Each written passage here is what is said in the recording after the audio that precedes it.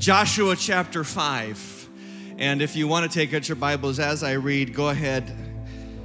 Joshua chapter 5, the people of Israel on the verge of entering into their promised land. They have not fought a single battle in the land yet. They have simply crossed the Jordan, celebrated the Passover, and circumcised all their males. And the scripture says that in Joshua chapter 5, verse 13, when Joshua was by Jericho, he lifted up his eyes and looked, and behold, a man was standing before him with his sword drawn in his hand. And Joshua went to him and said to him, "Are you for us or for our adversaries?" And he said, "No, but I am the commander of the army of the Lord. Now I have come." And Joshua fell on his face to the earth and worshiped and said to him, "What does my Lord say to his servant?" And the commander of the Lord's army said to Joshua, "Take your sandals from off your feet, for the place where you are standing is holy." And Joshua did so. Now Jericho was shut up inside and outside because of the people of Israel. None went out, none came in. And the Lord said to Joshua, "See, I have given Jericho into your hand with its king and its mighty men of valor. You shall march around the city, all the men of war going around the city once. Thus you shall do for 6 days. 7 priests shall bear 7 trumpets of ram's horns before the ark. On the 7th day you shall march around the city 7 times, and the priests shall blow the trumpets. And when they make a long blast with the ram's horn, when you hear the sound of the trumpet, then all the people shall shout with a great shout, and the wall of the city will fall down flat, and the people shall go up, every one of them, straight before him." This is the reading of God's word. Let's pray. Father, in Jesus' name, we come to you to hear from you. And in this moment, I pray a sweet spirit of surrender falls over the people, over myself, over the people who aren't yet here. I pray that we hear your voice and listen to your word and have hearts to receive your spirit. Come, Lord Jesus. Come into this place. Fill every heart. Change every mind. Open every eye to see Jesus. In his name we pray. Everybody said, I've titled this message, "The Man in the Middle." The man in the middle, the God who goes between. And here's the theme of the message. Here's the theme of the message.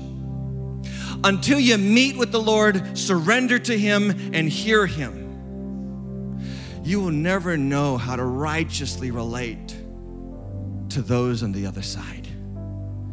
Until you meet with the Lord, surrender to him and hear him, you will never know how to righteously relate to the other side. And so I want to say something very clearly today. I am not here to tell you what side I'm on. I'm here to introduce you to Jesus.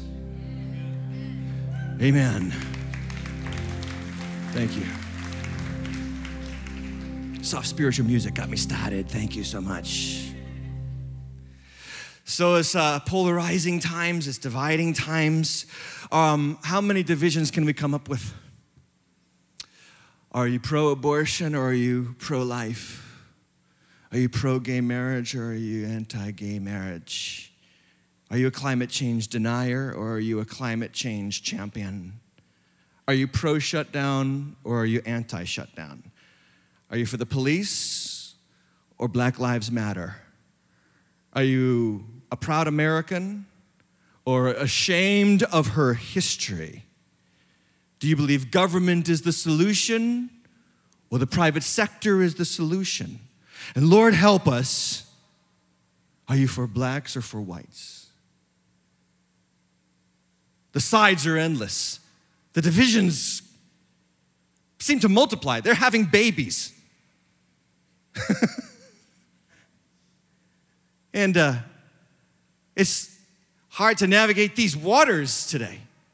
And people wonder, what does this church stand for? What do I stand for? And I wrote a blog. I don't know if you even read my blog. No, don't clap. Because that's going to be like, so he's picking a side. I wrote a blog, and then people misunderstood or mistook the blog for something that I'm not. And here's what the blog basically was: truth. And truth that matters in an age where truth is cast into the streets. And people commented, and some people hated, and then people categorized me. The very thing that they were saying I was doing, they did to me. That was interesting. I was called racist. Me. I was called racist. I've never been called racist in my life. I had a church, an Episcopalian church, 2 towns over. Get on Facebook and tell their people that this church is a racist church. And I thought, well, to be honest with you, they are Episcopalians and they haven't read the Bible since 1943. So take that for what it's worth. But it's amazing how people are just dying to identify someone as something right now. This is called division. This is called the devil's plan. He's the one who divides. He's the one who subverts authority. He's the one who cosmically subverted God's authority in heaven before any of us got here, led 1/3 of the angels to this earth, and we are on his territory. We are in enemy territory. And when you hear people voicing for division, understand that they are not voicing the word of the Lord, but they are voicing the voice of their father, the devil, who has been a deceiver from the beginning. He's a liar. And he wants to divide you from family. He wants to divide you from your parents. He wants to divide you from your brother. He wants to divide us according to the amount of melanin in our skin. There's really no difference between a black person and a white person. You understand that? We are not races. We are one race. This one race. My black brothers and sisters, your ancestors did not flop onto the ground as a fish, turn into a frog, and then become black. While my white ancestors flopped onto the ground in another place and became turtles and then became monkeys and then became white. This is a lie. This is, again, what institutions of higher learning are telling you. The scripture says in Romans chapter 1 that in their thinking, they became fools. Why? Because they refused to worship God and instead worship creation. And because they worship creation, they became like creation. And now we're telling ourselves that we're no different than creation. When the scripture says that we are made in the image of God, white people, black people, brown people. I used to sing a song that used to go, red and yellow, black and white, they're all precious in his sight. Why are we not singing that song today? More than ever before. Your side, my side, their side, his side. What on earth is happening? And it's time for this church to speak truth, even when people don't want to hear it. Black people, of course, I think you matter 150%. But please understand that the cause of civil rights in this country has been confiscated by a subculture that wants to redefine the family, redefine gender, confuse your children more than they already are confused. You understand that this world is under the power of an evil one. And the devil disguises himself as an angel of light. He doesn't come out with horns and a tail. He's deceptive. Young people especially. I want to say something, but I know you're not going to listen. You're stupid.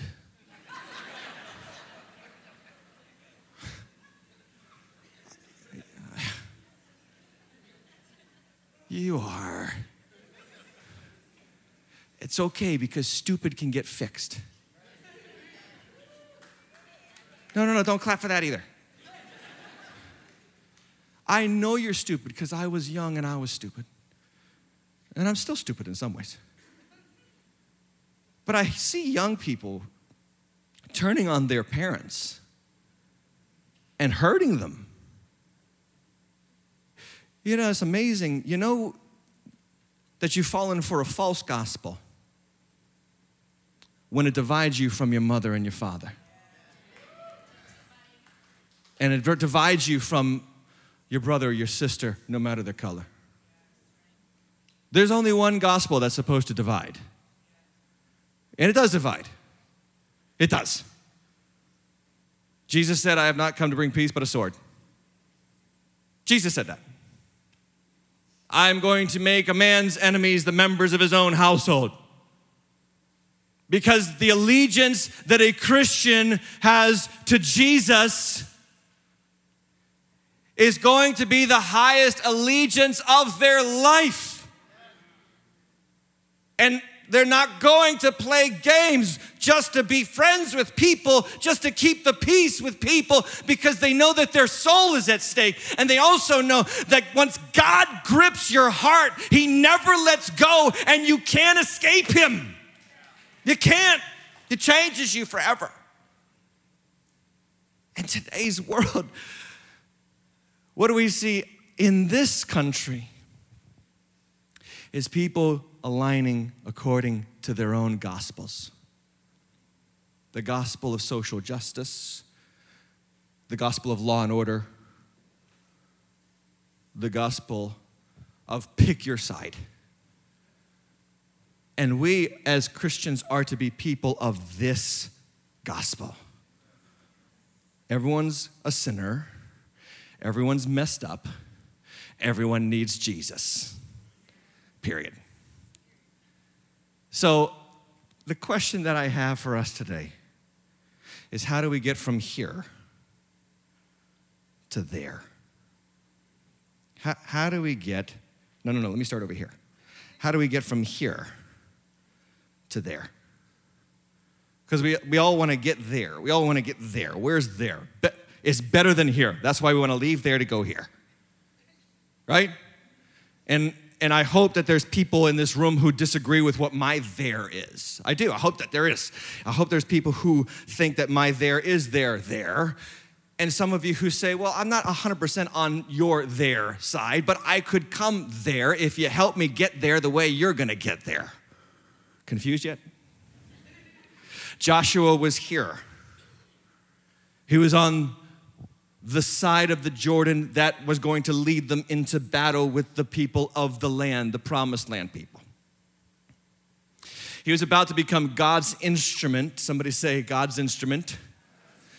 He was about to become God's instrument of judgment for the nations of Canaan.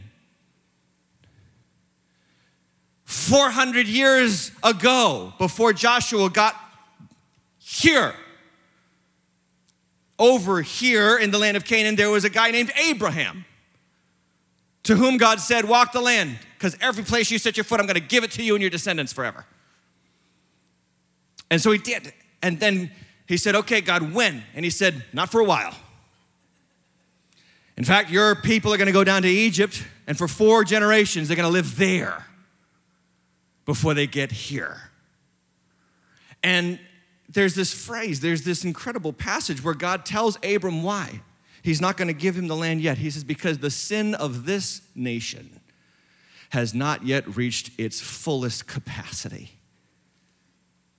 For 400 years, Abram's children are going to be enslaved. They're going to be in Egypt. They're going to be waiting. They're going to be multiplying like crazy. They're going to be growing. They're going to be set up for success. And God's going to bless them with the gold of the Egyptians on the way out. And then through mighty signs and mighty miracles, He's going to lead them out. And then He's going to provide for them in the wilderness. We just talked about that, didn't we? We just talked about that in our last series. And then He's going to mightily deliver the land of Canaan into their hands. But they're going to have to wait with God. What was God doing?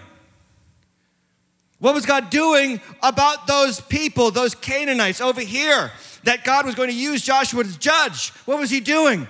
I'll tell you what he was doing. He was waiting for them to repent.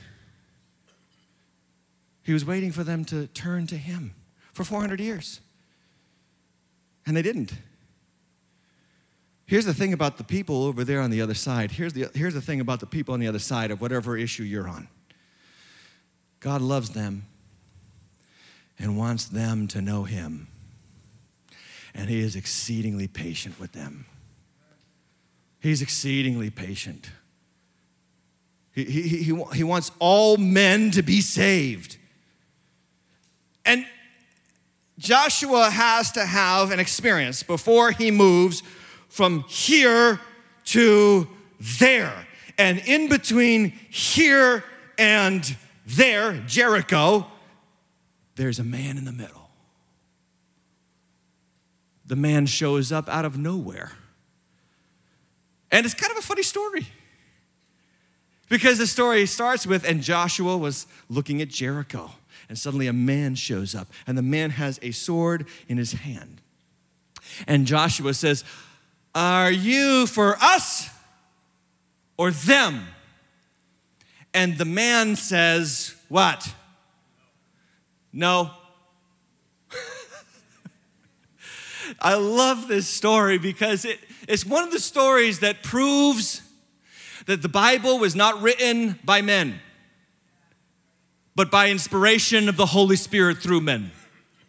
Because if I was a Jew writing about my nation's conquest of that foreign land, I would write it like this. And then Joshua met God on the way, and God said, hallelujah, I'm so glad to see you. Come on, my brother, let's go. I'm on your side. Let's do this. Rock and roll, lock and load. But God says, no. What side are you on, God? No. Wrong question? No, it's a perfectly fine question. Go ahead and ask him. He'll say, no. Who are you for, God? No. He's not subjected to our petty differences, our whims, our stories, our ideas, or our philosophies. He's over all. And he's looking at the world right now. And the world, which is clamoring to say, what side are you on? God's saying, no. Does that upset you? You might need to meet him. Because he might need to do something in you so that you can relate to them the way you need to relate to them. Before Joshua, I hope you get the picture now, before Joshua starts doing what God wants him to do as God's instrument. Say God's instrument. Okay, that's a very important term, is why I keep saying for you to say it. Joshua is God's instrument. God is not Joshua's instrument. Do we hear that, America? Do we hear that, white people, black people? Do we hear that, people who love justice and people who love law and order? Do we hear that God is not your instrument? God, you are God's instrument. You are his tool.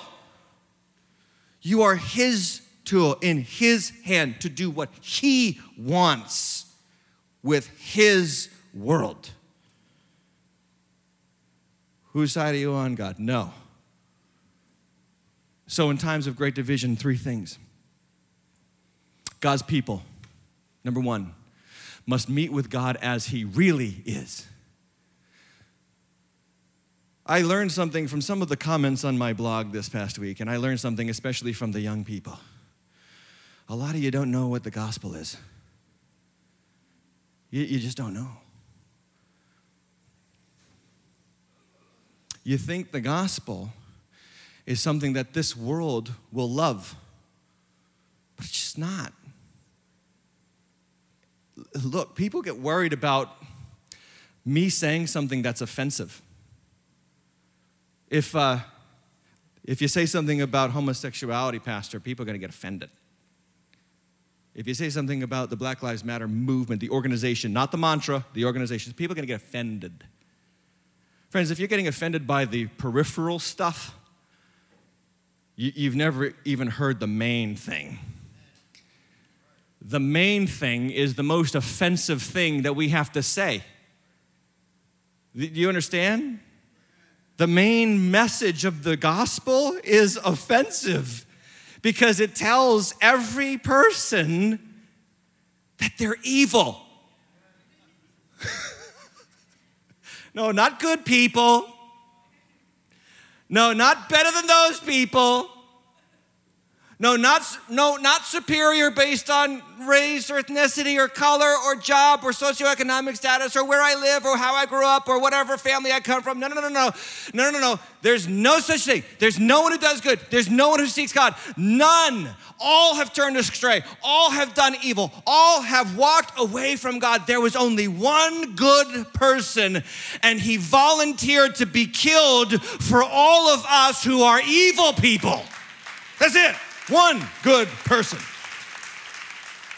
If that doesn't offend you and you're getting offended by periphery arguments and ideas, I want to really offend you now.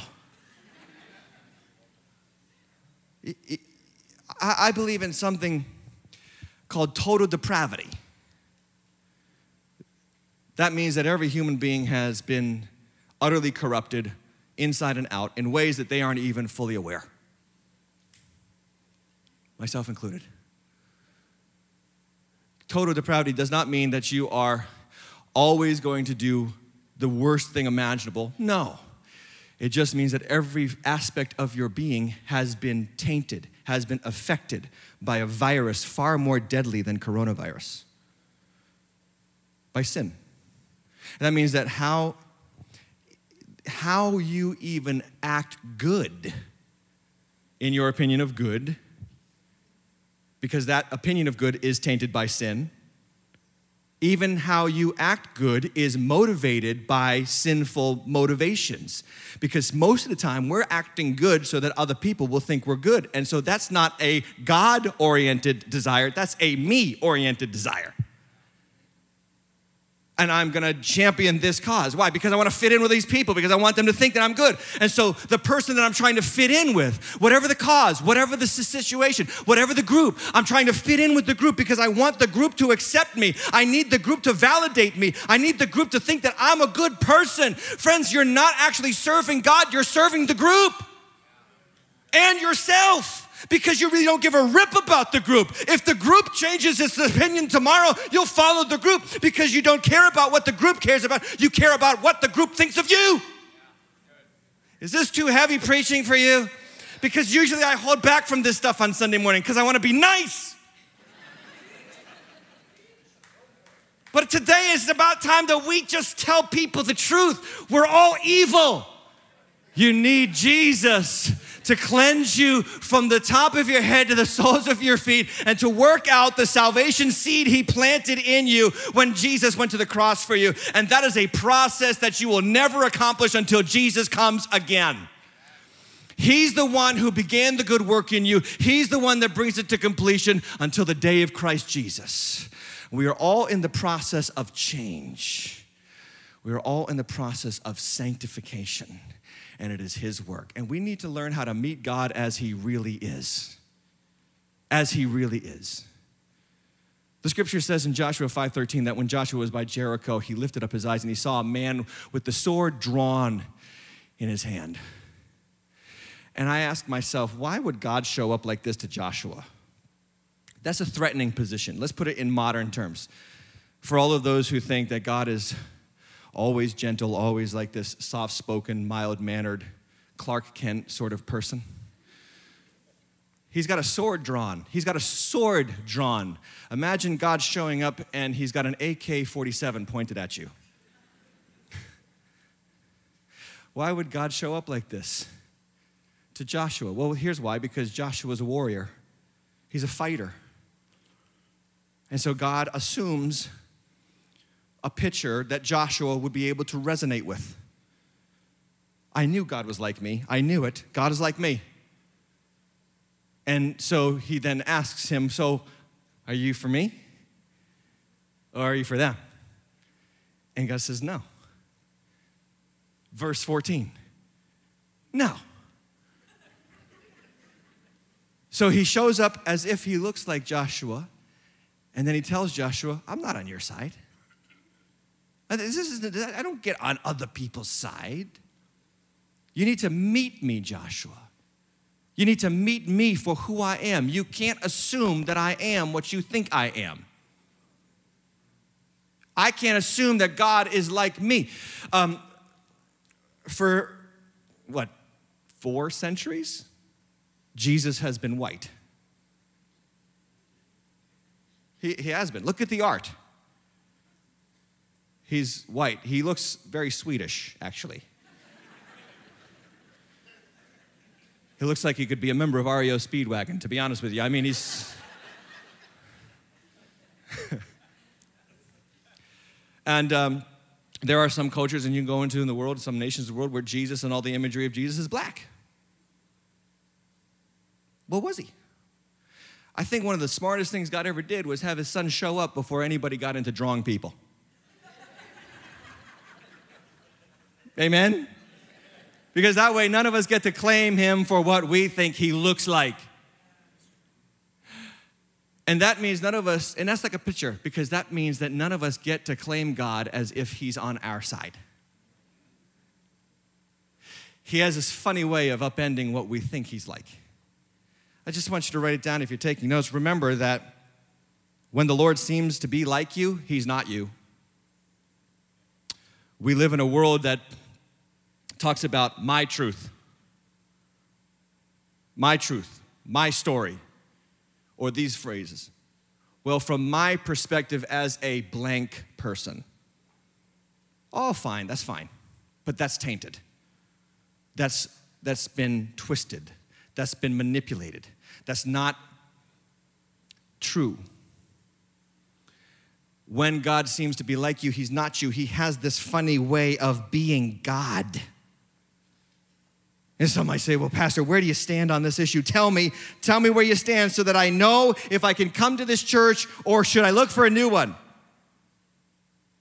Some of you are doing that right now. Well, I don't know if I can come back to this church. He doesn't think like me. What kind of churches are we creating where the pastor needs to accommodate what the people in the pew think? What kind of church is that? Is that a church of truth or popular opinion? And here's what I think. I'm going to tell you something. I've read this book a lot. And I've realized that the more I read this book, the more my personal imaginations of who God is and what his heart is about are upended and destroyed. This book messes with me. I so badly sometimes want to get up here and just level some people. The people that I believe need to be leveled. But then I read the book, and the book bugs me. And the book says, no, not on your side. I've read through this hundreds of times, I'm telling you.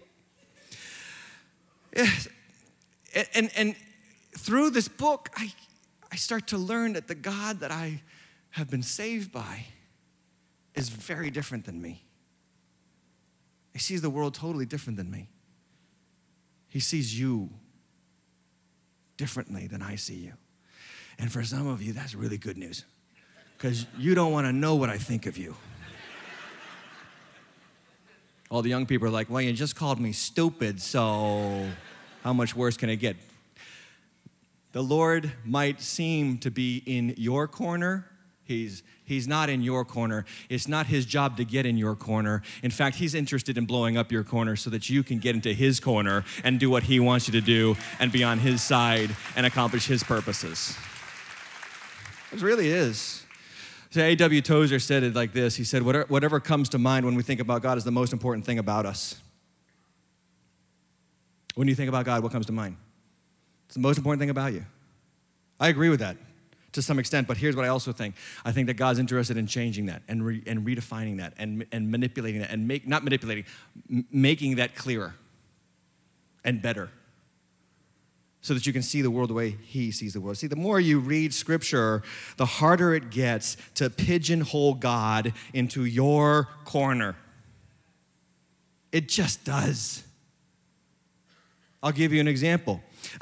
This book tells husbands to love their wives as Christ loved the church and gave himself up for it. Husbands, you're supposed to sacrificially lay down your life for your wife. That's what you're supposed to do. And then the book tells wives, submit to your husbands as to the Lord. Obey them in everything. Oh, the room just got tense. The room just got tense, and I just told you what the book said. Isn't that interesting? And here's what we do in marriages. We do this. The husband feels that it is his obligation to relay to the wife what her job is, according to the book. And the wife feels that it is her job to relay the information to the husband what his job is. Isn't that funny? We take the book and we bring it to our corner to try to bash the other side and pretend like God is on our side. When the scripture about wives submitting, gentlemen, is written to wives.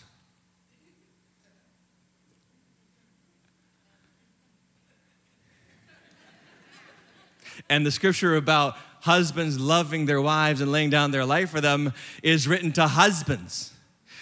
And then there's this portion about children. Honor your parents.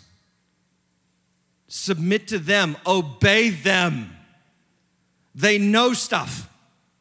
But not only have they known stuff, God has given them to you and has established order and decency in the home.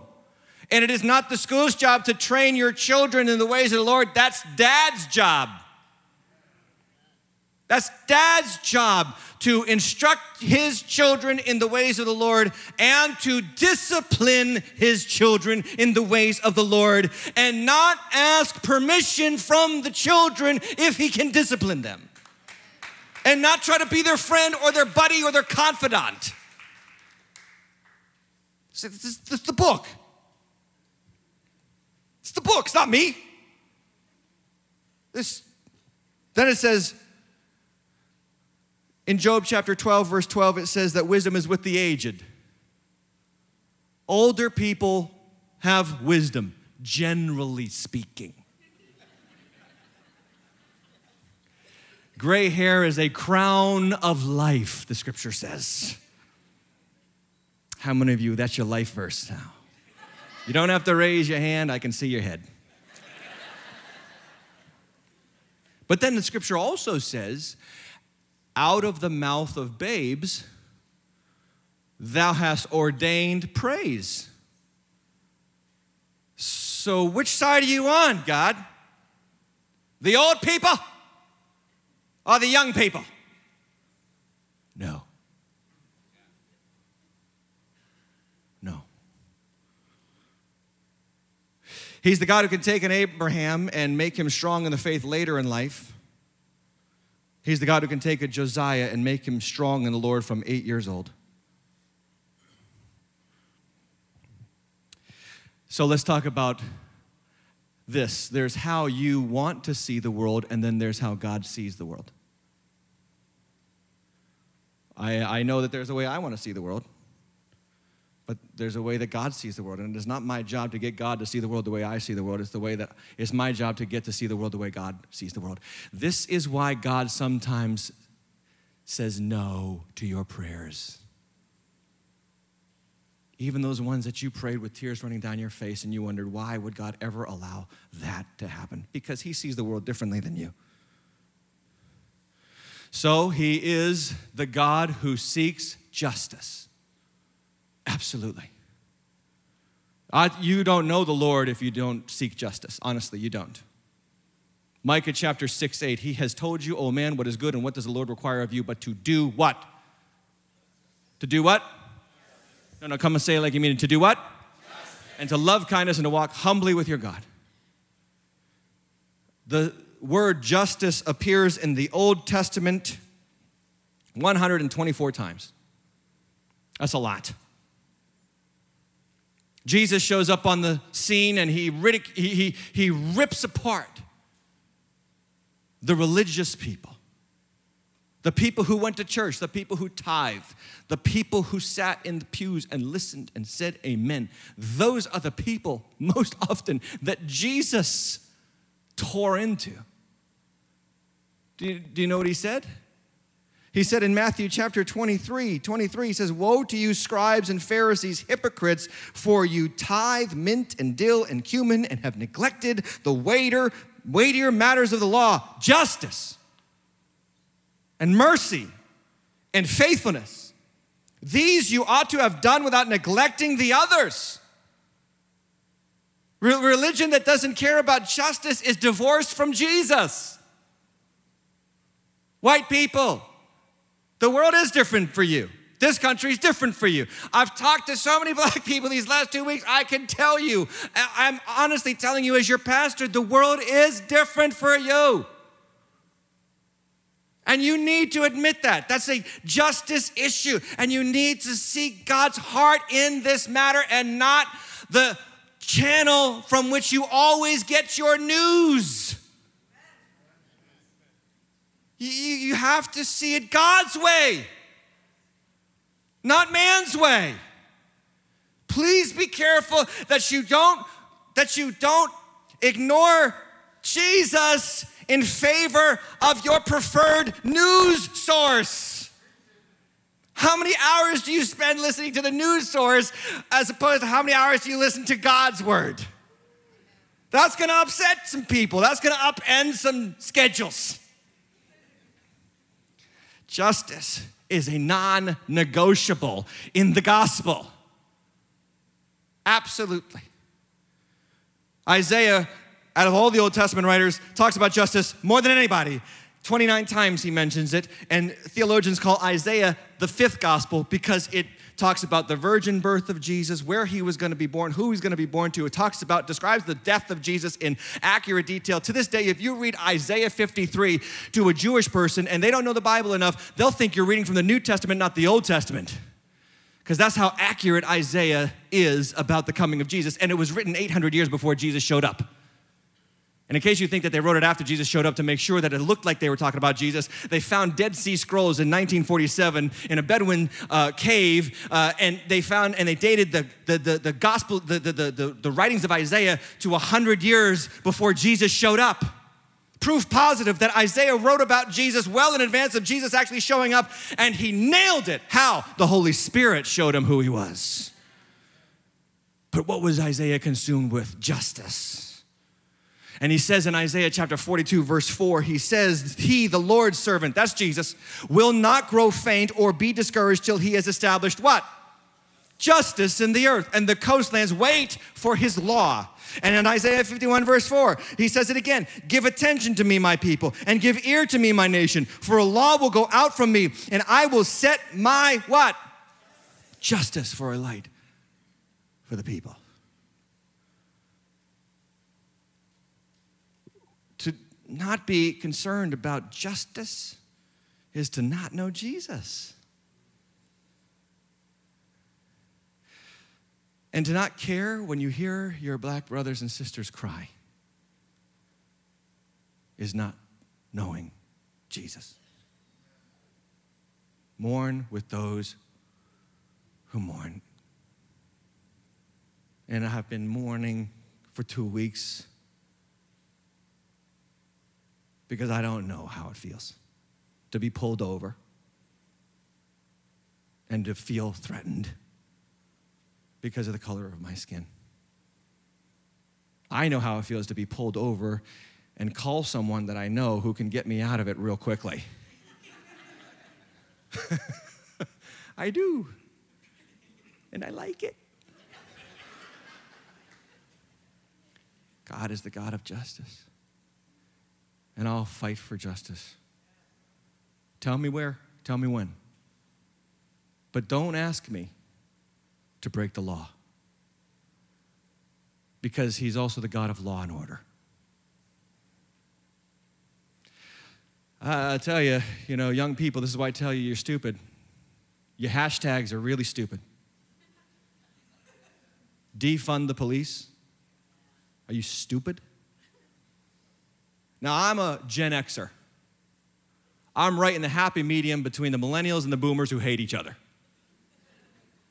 So let me be the bridge. Let me be the man in the middle for a moment. I know, young people, what you mean by hashtag defund the police. I've read it. I've scrolled down the hashtag. I know what you mean. Take the money and put it here and then do this, and then also start working with police and the relationships of police that they have with their communities and all that kind of stuff, and make sure, let's get this harmony going again because we've lost it somewhere, and I get it. I understand that there are bloated budgets in government. You want to talk to somebody about government having too much money? I'm your man. I'm here for you. Let's defund all of it. Woo! No, sorry, I just got into the flesh for a minute. But when you say defund the police, don't you understand nobody's going to listen to you except your friends? Except people who don't have the capacity to think that it might actually mean something other than what it actually means? And ACAB? Don't be stupid. Don't say things that hurt people in response to being hurt by people. My Bible tells me, do not repay evil for evil. Young Christians, I'm not talking to secular people. I get it, secular people, they're going to do that. They're going to quote Martin Luther King Jr. when he says, hate cannot drive out hate, only love can do that. They're going to quote him, and then they're going to do the opposite. But we're the people of the book. And so the God of justice is also a God of law and order. And he has established the state. It's his idea. It's not my idea. I wouldn't come up with it. He came up with it. And so Romans chapter 13, it says, let every person, somebody say every person. Let every person be subject to the governing authorities. For there is no authority except from God. That means presidents, that means governors, legislatures, selectmen, school administrators, police officers. These things, these people, they're in place by God. That's his idea.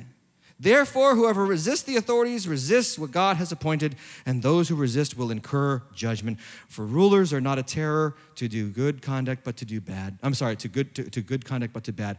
Would you have no fear of the one who is in authority? Then do what is good, and you will receive his approval. For he is God's servant for your good. But if you do wrong, be afraid, for he does not bear the sword in vain. For he is the servant of God, an avenger who carries out God's wrath on the wrongdoer. And if you're getting tensed up by that passage, just remember I read from the book.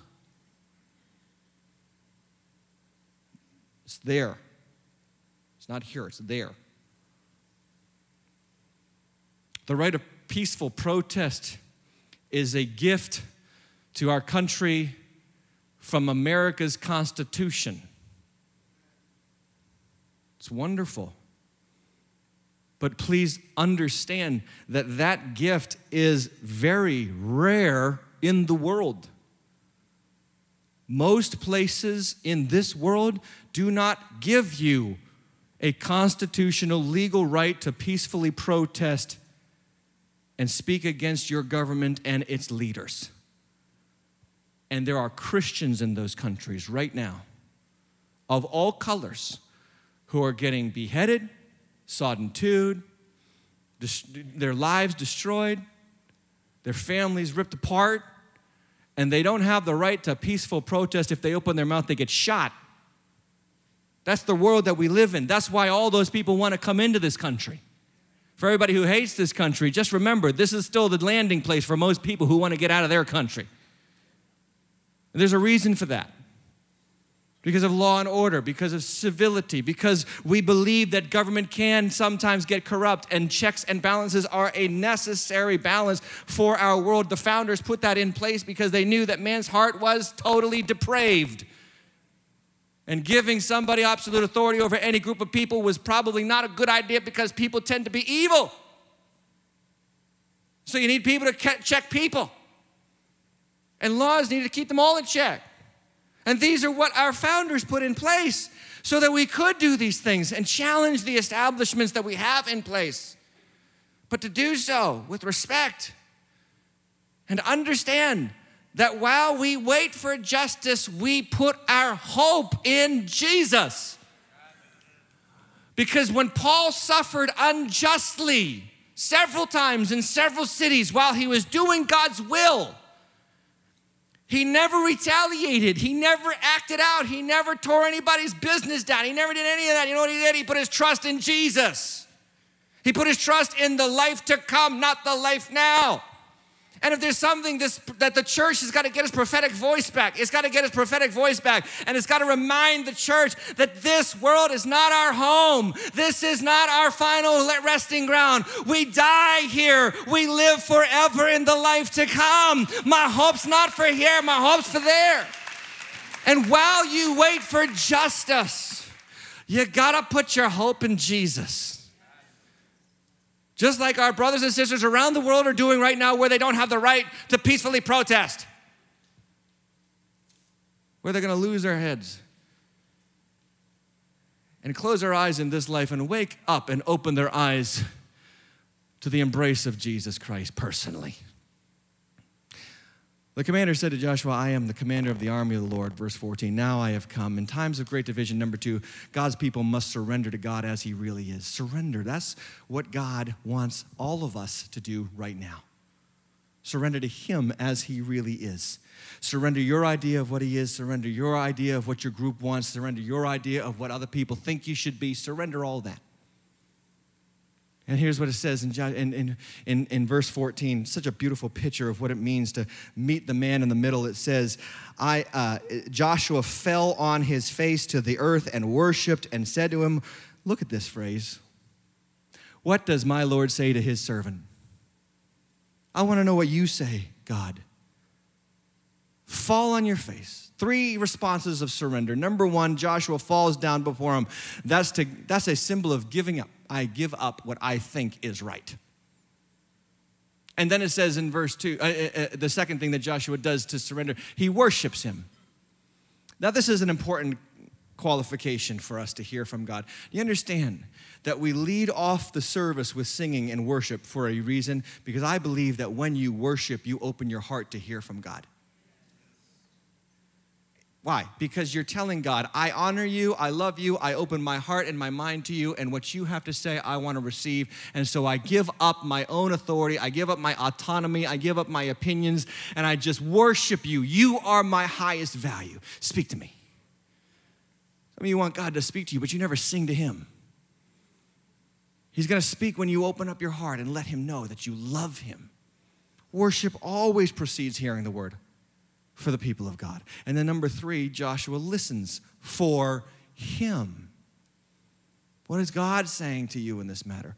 Who do you need to reach out to? What do you need to do in this moment to be the person that God wants you to be now? And that might upset people that you love and that you know.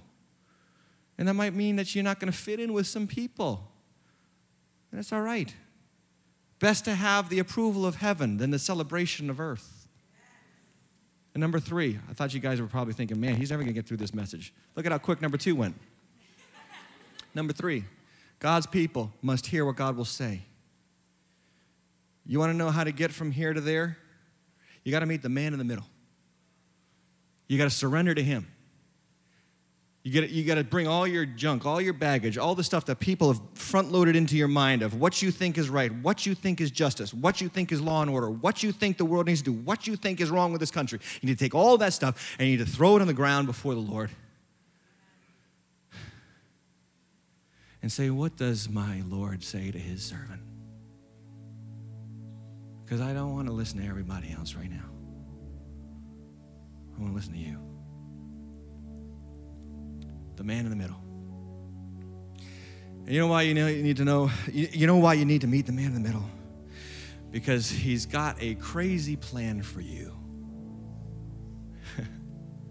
Did you see what happened after Joshua surrendered? Did you see what God did? He said, okay, here's the plan now. That's chapter 6. The chapter division, I hate the chapter division because we separate the meeting with God from the plan that God gives him after Joshua surrenders. I hate that chapter division, Joshua chapter 6. So just scratch out the 6 in your Bible. You have my permission. That's not inspired by the Holy Spirit. Just scratch out the 6 because it should just be read right into. Because then as soon as Joshua surrenders and realizes that he's God's instrument, God is not his instrument, then God says, here's the plan for taking down Jericho. You're going to walk around the city. And I just see Joshua being like, and then we're going to take our swords out? No. The next day, you're going to walk around the city again. And then we take our swords out? Another time. You're going to do this for 7 days. And by the way, the whole time you do it, you're going to shut up. That wouldn't be the plan I would come up with. That wouldn't be what I would tell Joshua. It's what God tells Joshua. And then on the 7th day, you're gonna go around the city 7 times, and then you're gonna blow ram's horns. And then we take our swords out? Nope. Then you shout. And then we take our swords out? Nope. Then the walls will fall. And I'm thinking about how many of you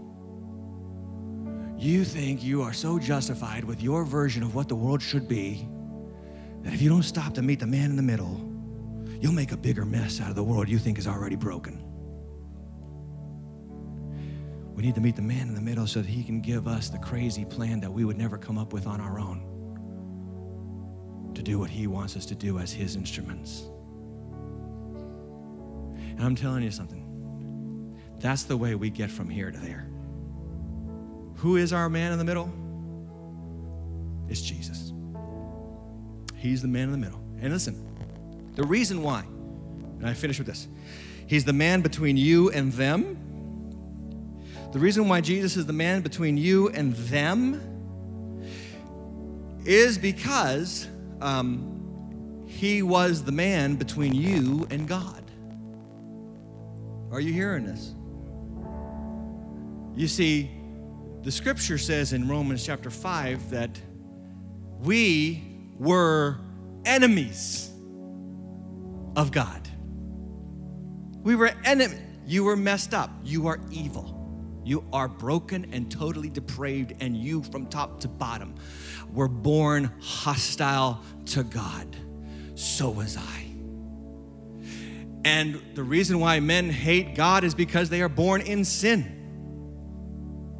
The reason why no one is passive toward God is because that sin nature rebels. It's inside of us to rebel against God. We are his enemies by nature. The scripture says children of wrath. That's who we were. But we were reconciled. How? Through the death of his son. And now that we are reconciled, we shall be saved by his life. See, Jesus is the one who came between us and God. God had every right to put us to death, every right to judge us for our sins, every right to cast us into hell. But his son stood up in our place and took our punishment and bore our shame on the cross 2,000 years ago so that we could get what he had before the Father, acceptance and approval and love in him. Jesus is our man in the middle, who reconciles us to God so that we can be reconciled with each other. The only way you're going to get from here to there, from your people to their people, from your idea of justice to God's idea of justice, from your idea of who's right to who God says we should love, the only way we're going to get from here to there is when we surrender to Jesus and let him be the one who takes us in his hand and uses us for his purposes.